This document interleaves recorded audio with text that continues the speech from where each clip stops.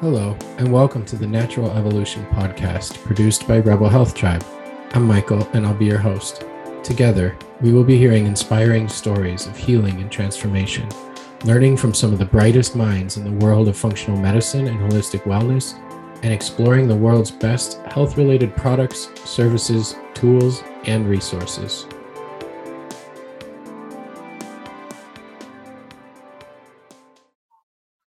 And we're live. I am here with my friend, Dr. Maya Shetreat. Welcome. Thank you. I'm glad to be here. Today, just finished your recording and putting together your upcoming event, which we'll talk about at the end of this on mushrooms and psychedelics. And congratulations on that. I know what goes into producing those events. Thank you so much. Yeah, it's been a journey. Yes, I'm sure. That's a larger scale than any of the summit events that I've done. So I envy and don't envy you at the same time, but I'm sure it was fun and I'm looking forward to seeing it and sharing it. And before we get started, I'll introduce Dr. Maya Shetreat is a neurologist, herbalist, urban farmer, and author of The Dirt Cure. She has been featured in the New York Times, The Telegraph, NPR, Sky News, The Dr. Oz Show, and more. She's also the founder of the Terrain Institute, where she teaches terrain medicine, earth-based programs for transformational healing. Dr. Maya works and studies with indigenous communities and healers from around the world and is a lifelong student of ethnobotany, plant healing, and the sacred, which I believe we're going to get into a little bit today. So that's quite the evolution from neurologist MD to ethnobotany, plant healing, and the sacred. Were plants and plant medicine, plants as medicine and nature as medicine always part of your life? And then you just automatically infused that into medicine, like as an MD, or did that come on after you became a doctor? I've never asked you this. Well, I think no is the answer. I was definitely not, I didn't have a mom who gave me remedies and things like that. I had lots of ear infections as a little kid. I had to drink my big glass of milk before bed every night, and I took a lot of Dimetap and a million antibiotics and got tubes in my ears. We were not, as the 70s, nobody was in my house was talking about any kind of, alternative or holistic or traditional healing. And my dad, who came from an indigenous background in Morocco, could not have wanted to be less connected with that. Like many immigrants, he was much more interested in being an American and, fitting in and nothing that he kind of came from. He came from a family where his mom was married at 9 years old and had her first baby at 12 and, had 14 or 15 children, 11 of whom survived, and some really, intense stories about living in refugee camps when they had to leave and so on and so forth. And really, really a very intense background, which is why I can understand, I can understand why someone might want to leave most of that behind. Yeah, absolutely. So wow. I, though, was an only child. I used to have to entertain myself. So I did lots and lots and lots and lots of reading. And so I kind of initiated myself into a lot of things through my reading. And my home environment was not the happiest. So I had a lot of kind of time and escapism. And I also used to go and play in nature by myself. So there was a creek near me, and I used to go and make what I did not realize at the time, but make little potions and make altars and all kinds of things there, but had no name or no word for that. And, that was kind of considered to be kid stuff by me. It is because nobody I knew was doing anything like that was an adult. Maybe my aunts, but they didn't live near me. So so I went on, was an English major in college, decided to go to medical school, which is, its own story. And part of how I decided to go to medical school was that I was interested in psychoneuroimmunology after watching the Bill Moyer special. So it was not a totally foreign idea, right, that there was this call. But what was really... most people, when they're interested in something they see on a TV show, will buy a book about it. They don't go to medical school. I was write an essay about this, and then they let me into med school. Who knew? So what I then kind of discovered, and I think it's funny, so like I was going through my training and I went into medicine thinking I wanted to do the psychoneuroimmunology, and I was kind of waiting for, I ended up like, I trained in pediatrics and I trained in adult and child neurology. And all this time over these many, many, many years, I was kind of like, I think in a way, somewhere in the back of my mind, like waiting to learn this stuff that they're like, yeah, this is this new field of medicine. Way back when I was in college and watched the Bill Moyer special, psychoneuroimmunology, I thought, okay, I'm going to hit that. And then really I never hit it. And, but somewhere along there, I got pregnant. I got pregnant with my children. I got married, I got pregnant with my children. And I started to have kidney stones when I was pregnant. And part of that was just working hours and hours and hours on my feet where you can't, as a resident or a medical student, you're not able to like drink when you want to and pee when you want to and all of that kind of stuff.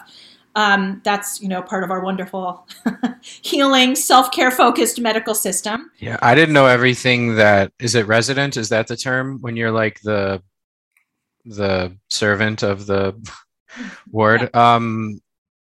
I didn't know a lot about that until I married a nurse, and she would tell me that there would be doctors in the ER that would have been there when she got there for her shift on like a certain day, who were there when she got there for her shift on the next day, and they were just leaving.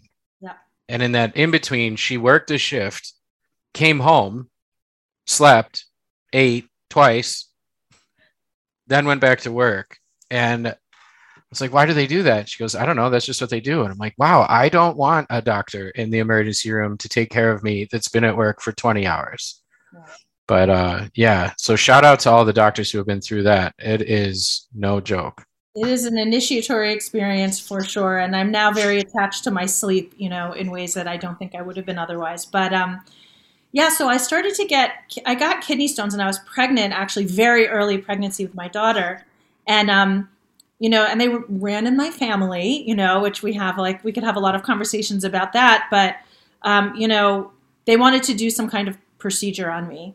And so I reached out to one of my aunts and through one of my cousins, and I said, can you ask her what she did for kidney stones? And she messaged me back, drink olive oil and fresh lemon juice. And I was like, what the, I was like not down for that at all. And I was like, we really literally want me to drink salad dressing and that's going to get rid of kidney stones? Sure. And so I didn't. And then like time went on and I had another pregnancy and I had kidney stones again. And I was like, all right, I'm just going to like look it up. And I actually had the internet at that time. And I found that a lot of people had benefit when they actually did this 1-to-1 ratio of lemon juice and olive oil. And I was like, okay, screw it. I'm doing it. And I had several kidney stones that, again, they thought they were going to want to intervene. And one of them was like in my ureter. And they were like, there's no way that big kidney stone is going to go anywhere. And basically, you're going to have to get a procedure. And I did my thing. And I went back and they were gone. And so now I rarely get any of that anymore because I understand more about my diet and oxalates and the microbiome and a lot of other things that have really helped me. But I always go to my lemon juice and olive oil if I ever have an issue. And I was like, wow, that was kind of like my ancestors tapping me on the shoulder, and being like, hey, this is your purpose. This is your lineage. When are you going to kind of embrace that? And this was kind of where I was like, okay, fam, I'm listening now, Yeah, when it worked.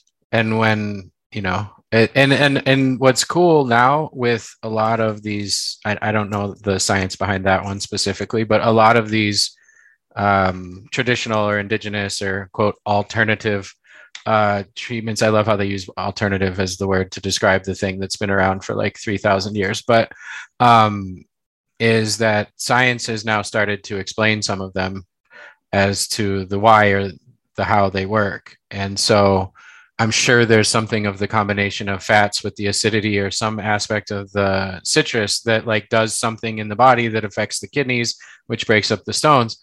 And the why doesn't matter. Like the how doesn't really matter, but it's just fun to like see those things get validated as they often do. So getting kidney stones was a good idea then. So good job. Good Well, job on that.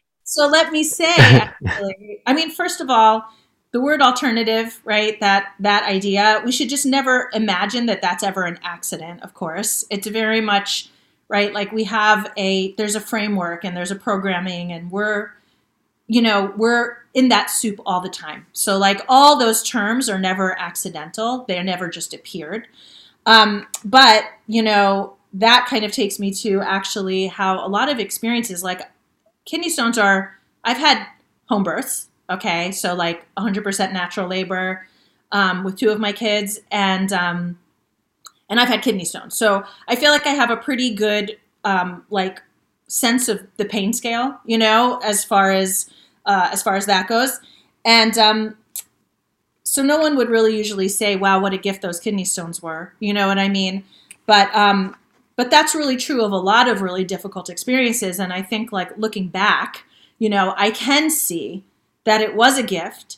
And a lot of my work has really become centered around how do we extract our gifts from difficult initiatory experiences, from the times we're in transformation in our lives that can feel literally like torture, and because it's kind of scary because you don't know what the heck is going on, and like how do we get into a conversation with the unknown and with mystery and learn how to navigate that and kind of then find how we can extract the gifts from it. So I've had many such experiences in my life, and many of us do, right? These kind of little either very challenging experiences or even almost death-like experiences, where, like when I lost my father very suddenly as like as an 11-year-old, like that's like, there is a kind of death that happens when you lose someone that you love, for example, that you have to kind of go through the death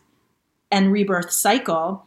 How do we find the gifts in that so that we can, and our purpose, right? Like the kidney stones were like a cosmic breadcrumb that took me in the direction, led me to part of my purpose.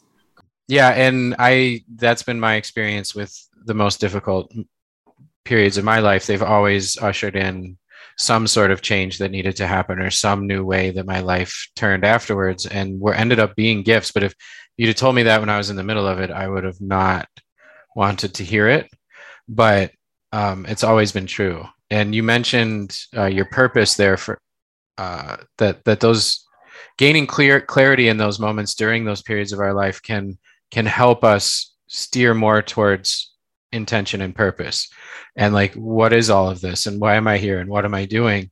And a question I had intended on asking that kind of just walked right into is what does it feel like to make decisions that don't honor our purpose? Like, is there a way to tell the decisions we're making and the actions we're taking, if they're in alignment with purpose and with who we are? Is there a way to be able to tell that physically or in a felt sense of some kind? Do we have some sort of little radar or barometer or something built in? Yeah, this whole thing, our bodies and our minds and our just our state of being. So like, in my work as an MD, so I wear a lot of hats. Like I'm a teacher and director of an institute, and I coach people through things like microdosing and do spiritual coaching and actually, a certain amount of ancient astrology, kind of on the side for fun. And I'm an MD. So in my MD work, part of what really like steered me into doing a lot of this more transformational support and guidance was because I saw so many people who were sick, with chronic illness, with autoimmune disease, with neurologic thing, depression, the gamut of things, and even more severe things, like even things like cancer, where there was there had been a lot of suffering leading into the development of their condition, and a lot of what was going on was like now it's not, and I want to be clear, it's not like people bring upon themselves their conditions, but that there's sort of a way in which, like, if you don't commit to your well-being and you don't commit to like what is being called of you and what's in alignment for you, then you're living out of alignment. And when you're living out of alignment, there are all kinds of ways that you get notifications, okay, that you're living out of alignment. And some of those can be like challenging marriage or difficult relationships that you have, or hating to go to work every day, or feeling fatigued all the time. I went through a period of time before I went on my very first trip to Ecuador, where I was saying to my then husband, I feel like I'm dying.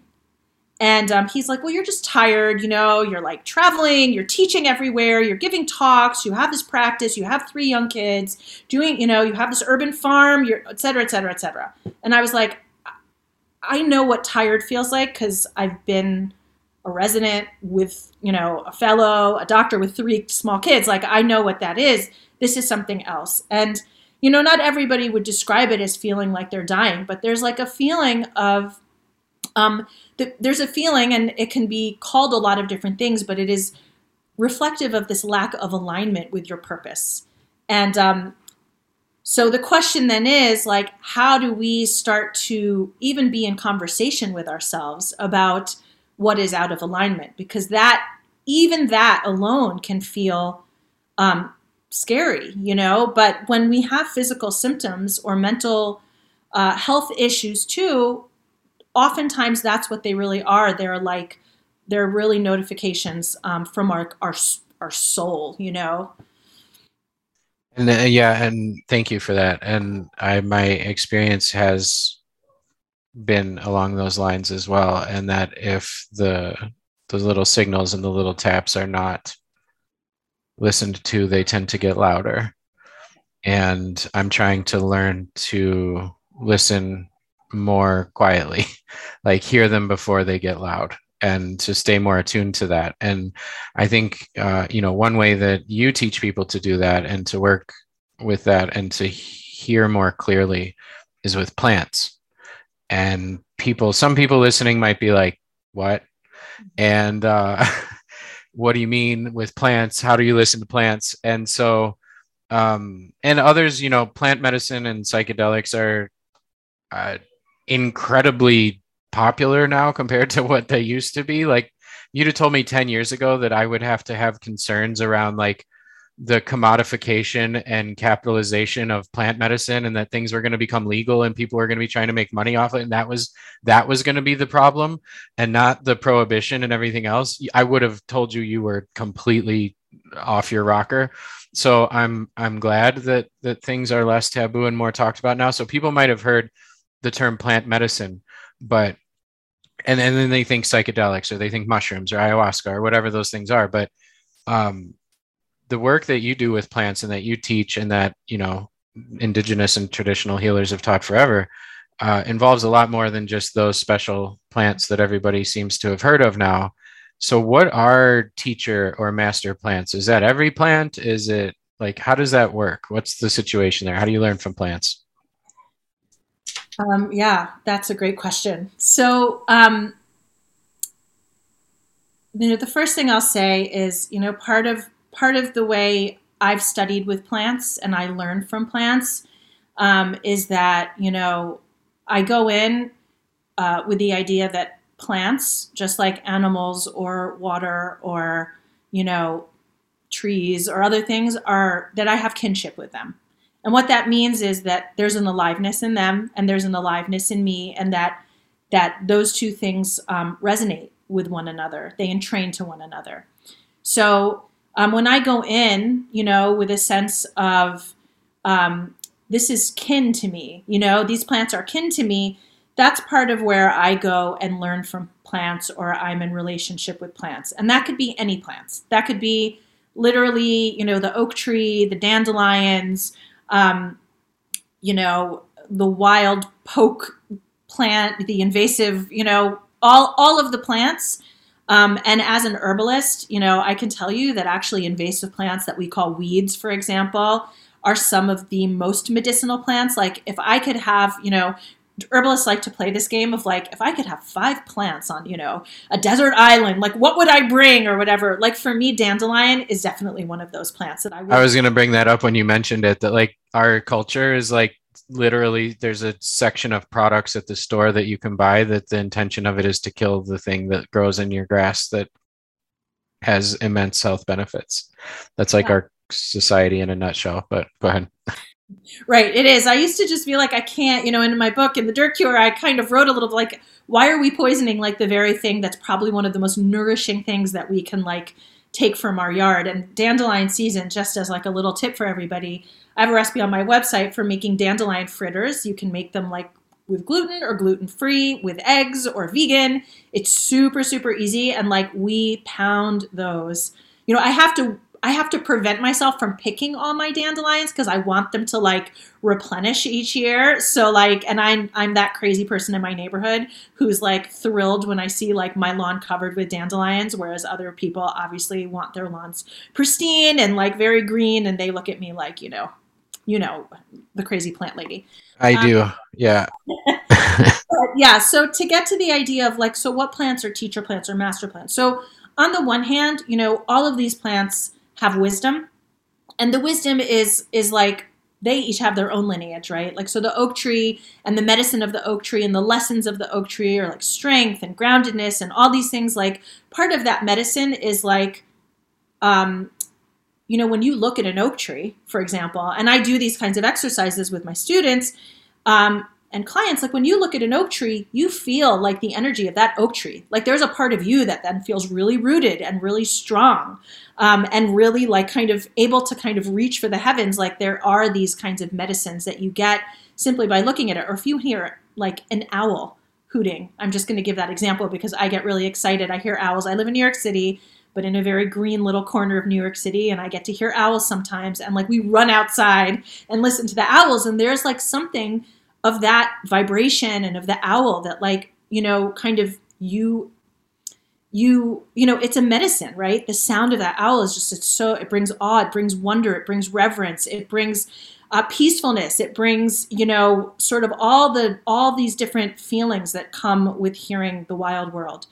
And then master plants or teacher plants in a more strict point of view are things that might change the way the way your mind operates, like mood and kind of your neurochemistry, and are, kind of have this potent energy. So an example of a master plant could be cacao.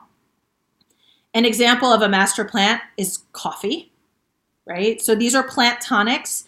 Kava could be a master plant. Psychedelic plants get a lot of play in a sense, especially right now, because they can be very loud. In the way that they speak to us. So we don't have to listen very hard to hear them speaking to us if we're taking them in a, sort of macro dose.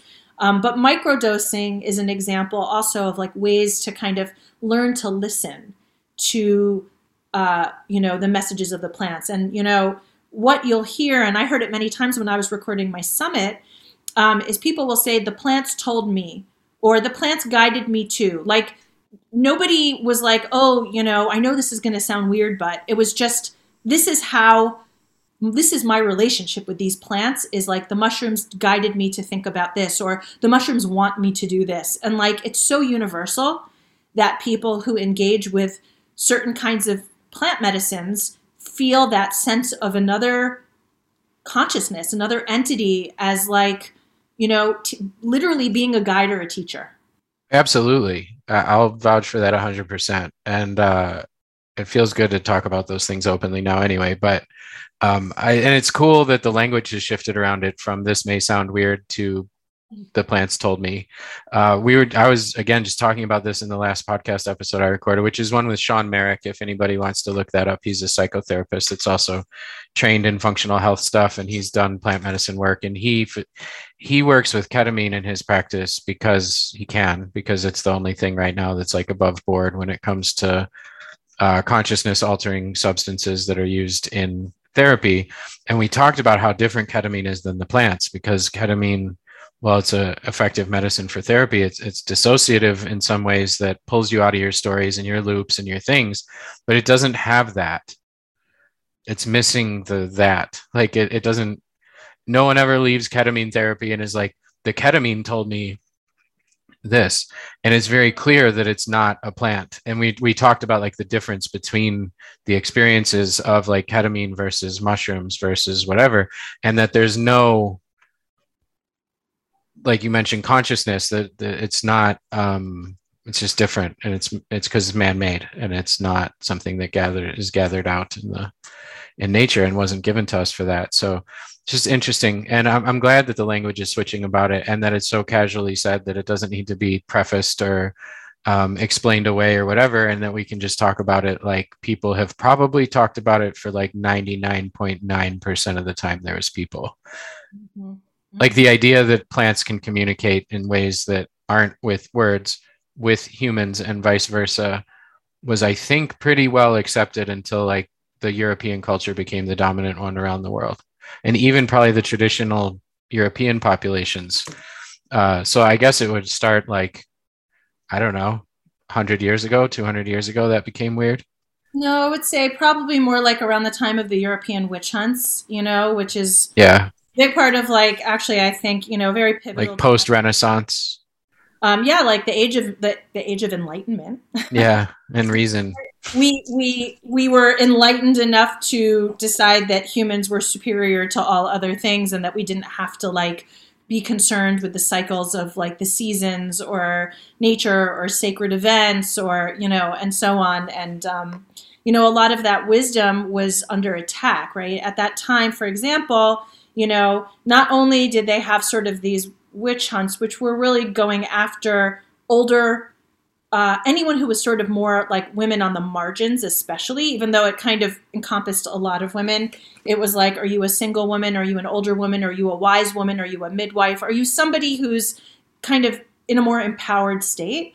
But at the same time, it was also at the beginning of kind of like a big push of colonization and slavery. And it was sort of the, what was happening in Africa, the kind of whole enslavement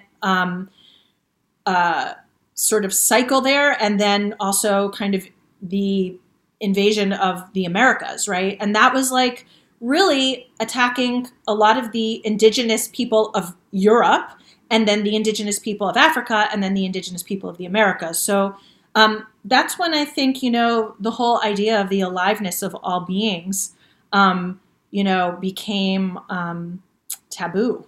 And people had been destroyed, literally destroyed, enslaved, killed, the gamut. So it's pretty terrifying. And I think that's part of why we all feel, those of us who speak about this, feel like we're kind of coming out from underground.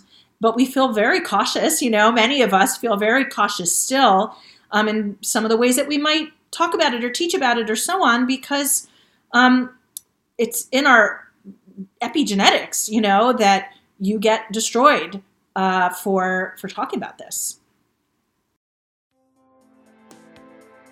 I'd like to briefly interrupt this conversation to let everyone know that we've got a free downloadable Foundations of Wellness starter kit that's available for you right now over at www.rebelhealthtribe.com/foundations if you'd like a little help organizing and implementing all you're learning from this podcast. A gift from our team over at Rebel Health Tribe, producers of this show. And now, back to your episode. I kind of want to talk about like the psychedelic plants that are used in various cultures. Now, not all indigenous or native or traditional cultures use psychedelic plants as medicine, but almost all of them.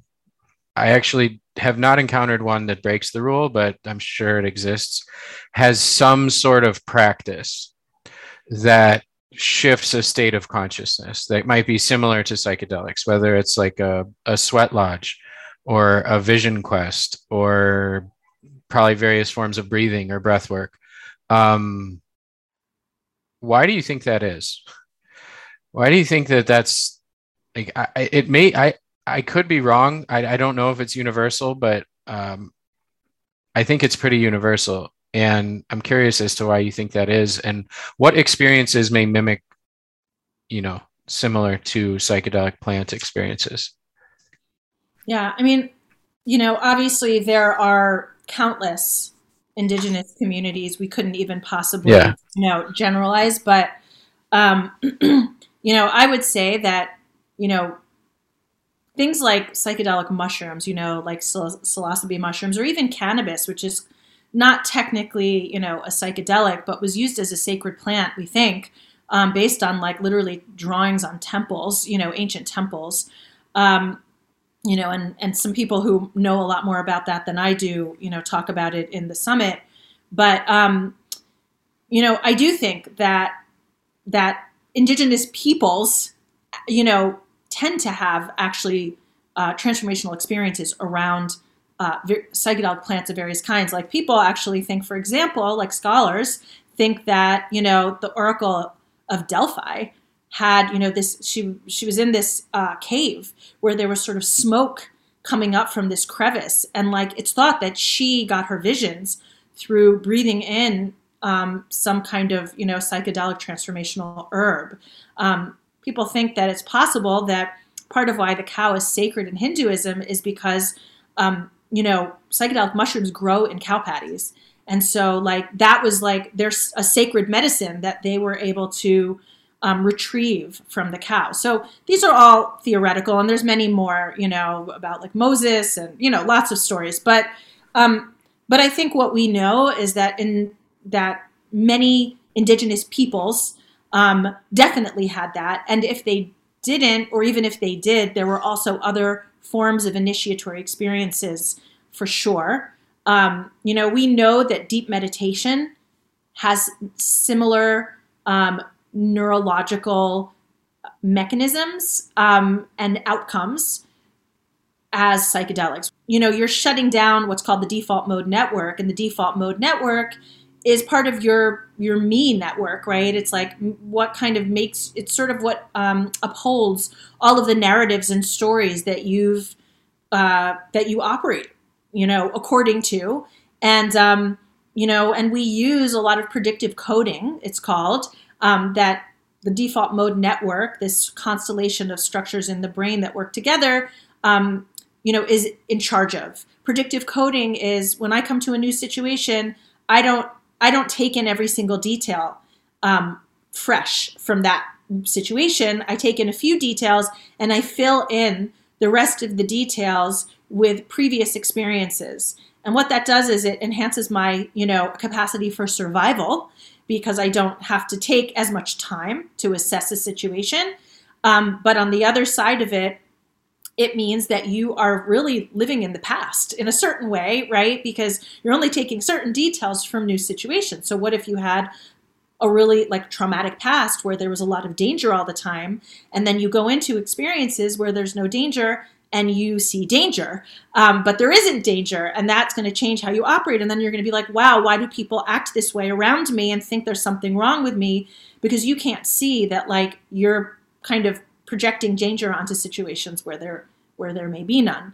That's just, obviously an example. So the idea is that psychedelics can shut down temporarily the default mode network to allow some ability to actually have a relationship with your old memories and old stories that you compartmentalize or suppress, and B, allow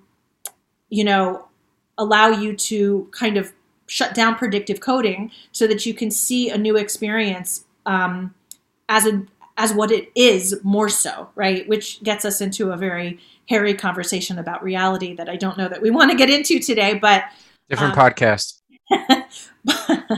But so there are other things besides, psychedelics that can shut down default mode network, breath work, certain kinds of breath work, yes, can do that.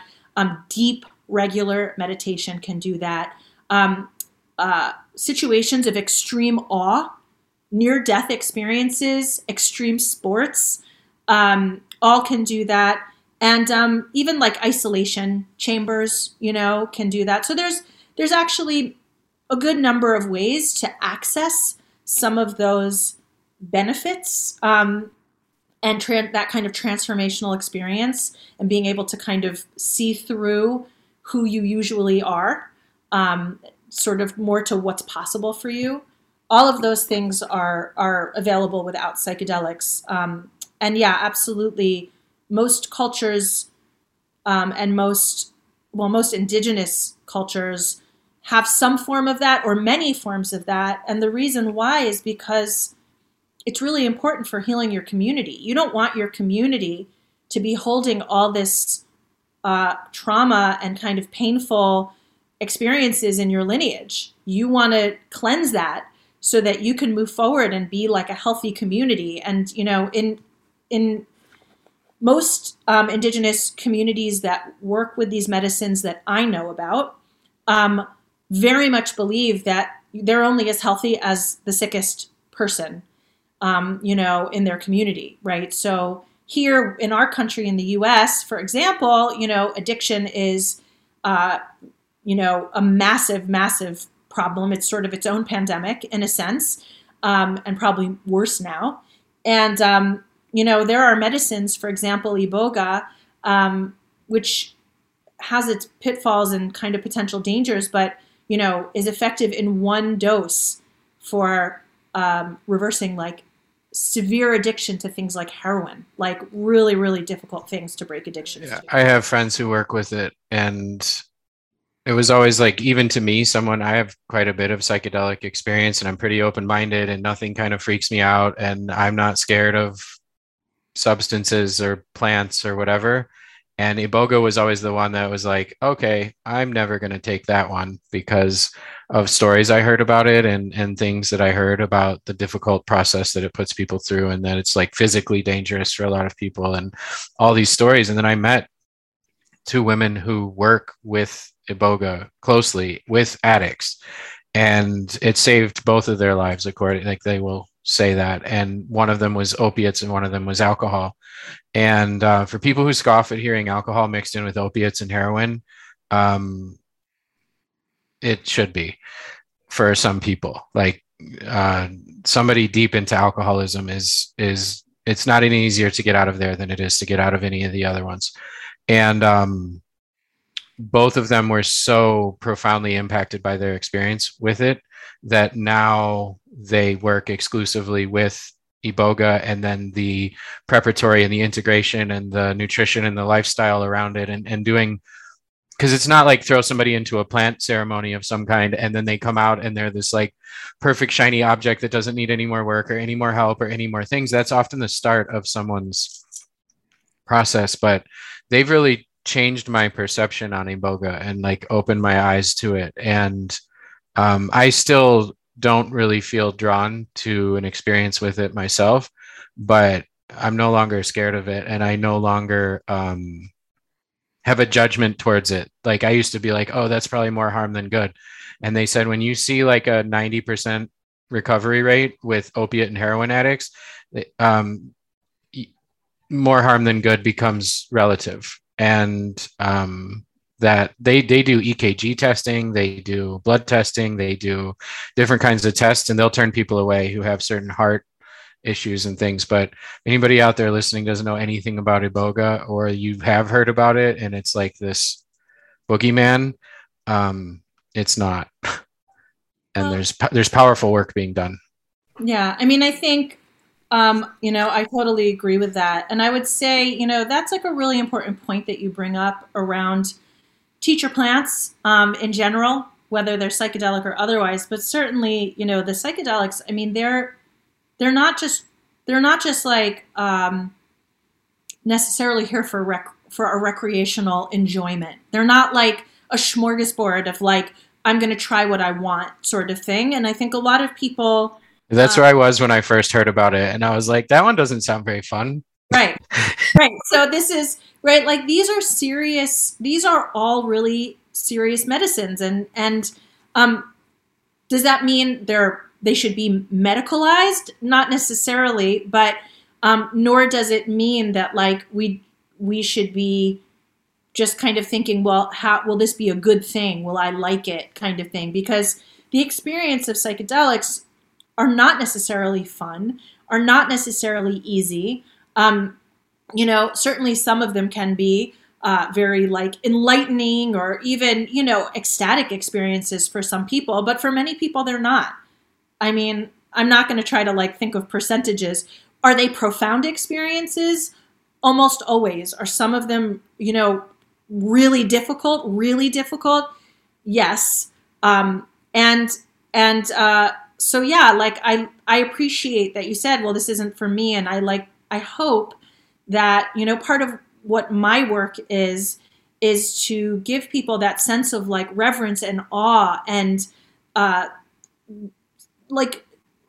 cultivating intimacy, right, with these plants before just kind of diving in and saying, what can you do for me? And saying like, how can I show up in a good way, both before, during, and after, and do my part in this process to like become more aligned with my purpose and become a better human and contribute to, the well-being of all living beings.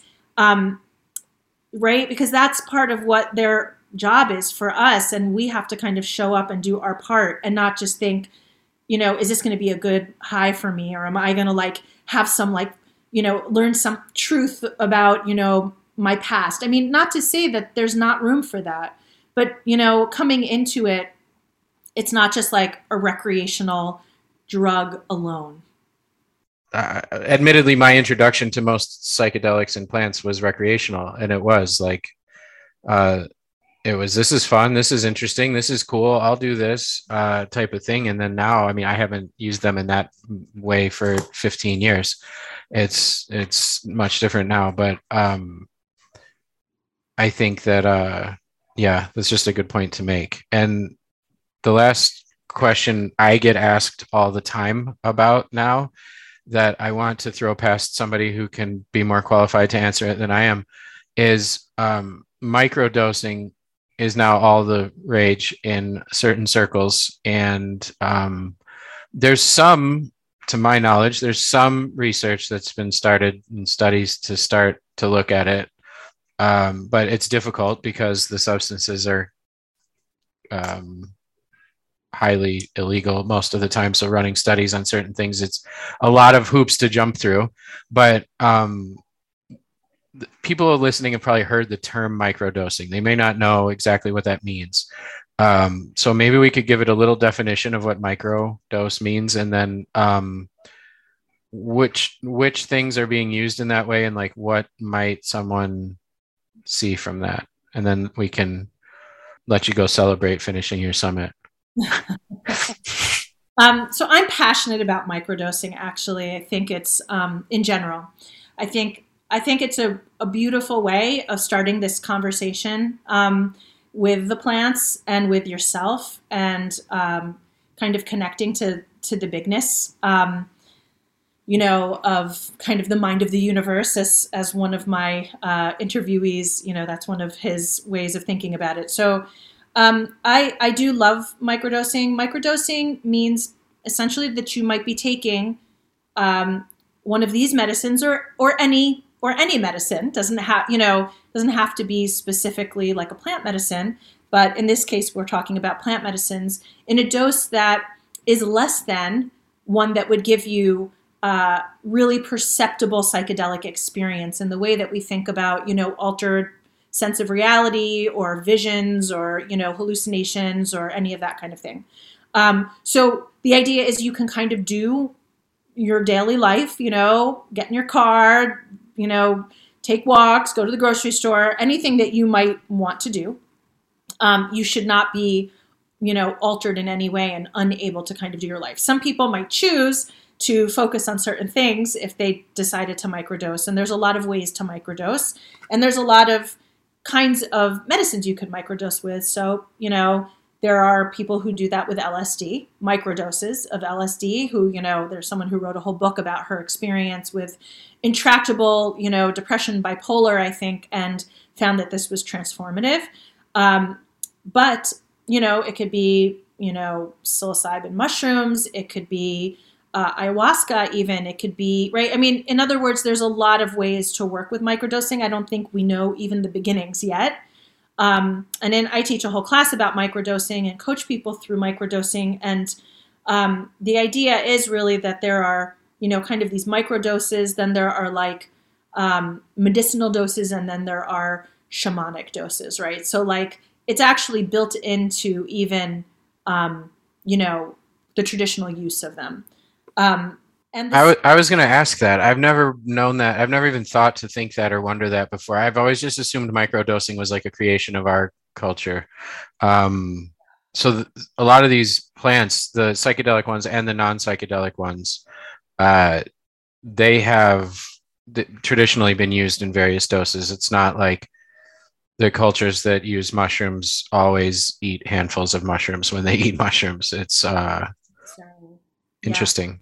I'll even say, with my teachers, they're, my indigenous teachers, and my first experiences with certain kinds of psychedelic medicines, they, their culture and their tradition was to use very tiny doses compared to so like the Ecuadorian approach to, let's say, ayahuasca or San Pedro is totally different than like the Peruvian or the Brazilian, and again, I'm talking, I don't want to make it sound like there's like, Ecuador has one indigenous community, right? It's like, thousands, but with the people that taught me, they thought it was like disgusting to hear that people took big doses of, the ayahuasca brew. They were like, why would people do that? You don't need that, So it does vary, and it can be very potent, and that's what I think is so exciting. Is we tend to think that if something doesn't have like fireworks and cannonballs, or if it doesn't really, really, really hurt and cause us suffering, or right, so we have to have some kind of heroic experience, that it's not going to help us, right?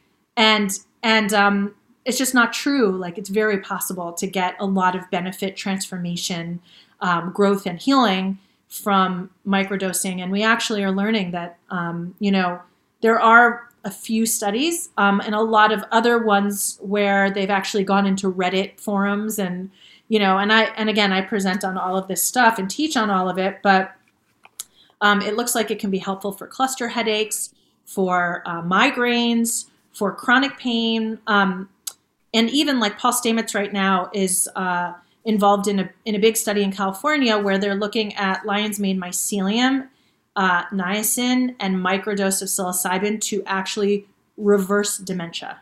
So yeah, I was at one of his first presentations where he threw that stack out and talked about what the neuroregenerative potential of that combination could be. And I think that was almost 3 years ago. And it was one of the first times he like openly talked about some of those things, because Paul tried to be a clean academic for a long time and didn't want to tarnish his reputation as an expert on mushrooms by sharing all of his psilocybin related research. And I couldn't believe some of the things he shared, both about lion's mane mushrooms and about the neuroregenerative properties of psilocybin. And it's just exciting. It's exciting to see the taboo removed from some of these things on the scale and the speed at which it has been. Now, of course, that comes with pitfalls. Like I mentioned earlier, the dude bros are going to try to capitalize on everything and try to commodify it and make money off of it. But there's a generation being raised right now that's not growing up with the same propaganda and the same stigmas and the same taboos around some of these things that like we did. I mean, I don't know. I heard stories in high school like, oh my God, if you take that, this is going to happen to you, or this thing's going to like, or, you're going to jump off a bridge, or it's going to be in your spinal column forever. And like all this like taboo. I used to think like there was a military recruiter when I was in high school, because I didn't go to a private school. So the Army tried to recruit us. And they came in, and it was the people that were recruiting pilots, like Top Gun style, like not Top Gun pilots, but the pilots that fly the fast planes. I was like, dude, I want to do that. I'll talk to that guy. And I went, but there was a legend around our high school that if you ever took LSD, that it forever lived in your spinal column or spinal fluid or whatever, and that job specifically in the military, just that one, fighter pilots get spinal tap tested for LSD use, and that they can always test it forever. And we totally believed it. Like we thought that was for sure a thing, that LSD, and we had taken LSD, so we're forever tainted. And if you take like 5 hits of LSD, you're like clinically insane for the rest of your life. We thought that too. So we thought we were all on the brink of like psychotic lifelong madness, and that we could have our spinal fluid tapped by the guy at the school trying to get us to be pilots. And I was the only one who had the guts to like spill the beans to him that this was our fear and this is why we wouldn't try to sign up to be a pilot. And he's like, well, admitting illicit drug use is a red flag. So no, you can't be a pilot. But nobody was going to stick a needle in your spine. And I don't think that's true, kid. I don't think it stays in there like that. I was like, what? I remember hearing those same. Yeah. And we grew up many miles away. Like I was in the Chicago area, you're in New York, and these urban, but we all know where a lot of that propaganda came from. And it's exciting to see, like my son is around the age of at least 1 or 2 of your kids, because he's like late college age, and they don't understand what the big deal is. Right. Like it's not a big deal around plant medicines and psychedelics. It's just like a thing that people do. And I'm encouraged by that, because we need some lessons from plants now. Absolutely.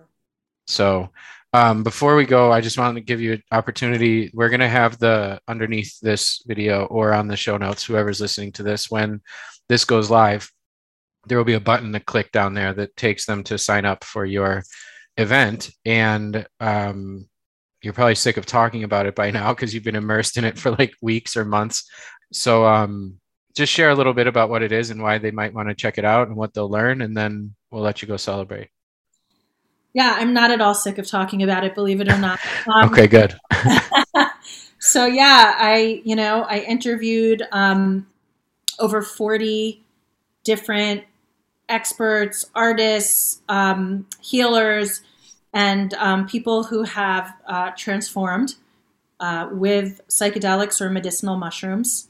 I decided to put those guys together. They're not quite the same, but they're both awesome. And, by medicinal mushrooms, you're referencing mushrooms like lion's mane. Yeah. Cool. So both of those, and part of why I kind of put them together is both of those are banned hashtags. Like these are like all the things that are kind of forbidden to us, but like have this tremendous healing. And so I was lucky enough to have you and some wonderful people you connected me to. And, one of the lead researchers of the psychedelics program at Johns Hopkins that's gotten like a lot of the press on their things on eating disorders and PTSD and OCD and dementia and depression, and NYU, that they do this amazing research on psychedelics for existential suffering and fear of death, and for people who have actually, that's mushrooms, right? With psilocybin mushrooms. Yeah. So some amazing scientists that just absolutely blew my mind. And then healers and people who work with these medicines and indigenous people who are talking about things like San Pedro and ayahuasca, giving their perspective on kind of the evolution of psychedelics as it stands right now. So it was just an incredible experience and so much education that's there. And I think like just as with these medicines, like you come and you find what calls you, and dive in, and even listening to one of them might be something that really changes your perspective. I mean, there's just so much incredible wisdom. I'm jealous you got to do all those interviews. Like, I kind of wish I was a fly on the wall for a lot of those like that, which you can be. Everybody can go be a fly on the wall. That's the point. But like, yeah, and I feel I'm grateful that you invited me to be part of it.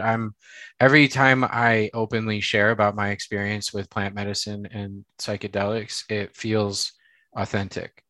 And there's something about that feels good, because I didn't talk about it for a long time, and not publicly. And I feel woefully unqualified compared to some of the people that you have involved in the summit. But I know you were looking for experiences as well as education and information and research. But just to be part of something that features some of the people that you have involved with this is really cool. It's like getting to the NBA. So I definitely had a lot of fangirl moments. And yeah, I so, was looking at the list and I'm like, oh man, that's crazy. I can't imagine interviewing that person. Um, it'd be really fun. And so I'm a little jealous, and I'm really looking forward to it. And I highly encourage everybody to check it out. And then that link will be below. It'll be very clear what's what. And then also, you've mentioned, you teach classes, you teach groups, you have an incredible certification program. Where would people's first stop be if they want to go check out not the summit, but your work and your workshops and your offerings? Where do they go for that, and what do they find there? they can go to my website at drmaya.com, drmaya.com. And if you want to see my psychedelics intensive training program, where we go through all like really the latest, up to date, all the time science and kind of the sacred components, and how to become a sitter and how to incorporate it into your, practice if you're a clinician. They can go to just drmaya.com/psychedelics. And if they want to see my certification, they can go to drmaya.com/certification. I love when people use simple URLs. I want to say one quick thing, because Sure. what you said about when you talk about psychedelics, how it made you, it feels authentic to you and it feels good to you.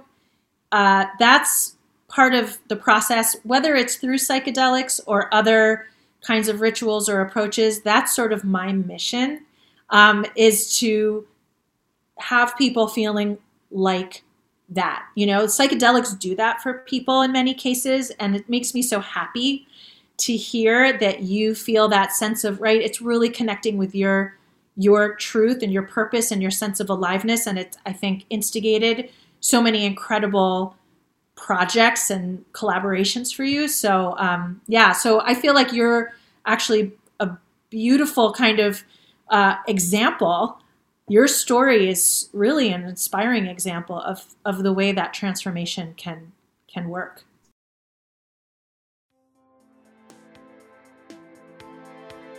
And that wraps up another episode of the Natural Evolution Podcast. Thanks for listening, and please check out the links in the show notes below to learn more about our guest and grab your free downloadable Foundations of Wellness Starter Kit, which will help you implement what you're learning here and make powerful shifts in your health and your life right away. Just go to www.rebelhealthtribe.com/foundations, and you can be started in only a few minutes.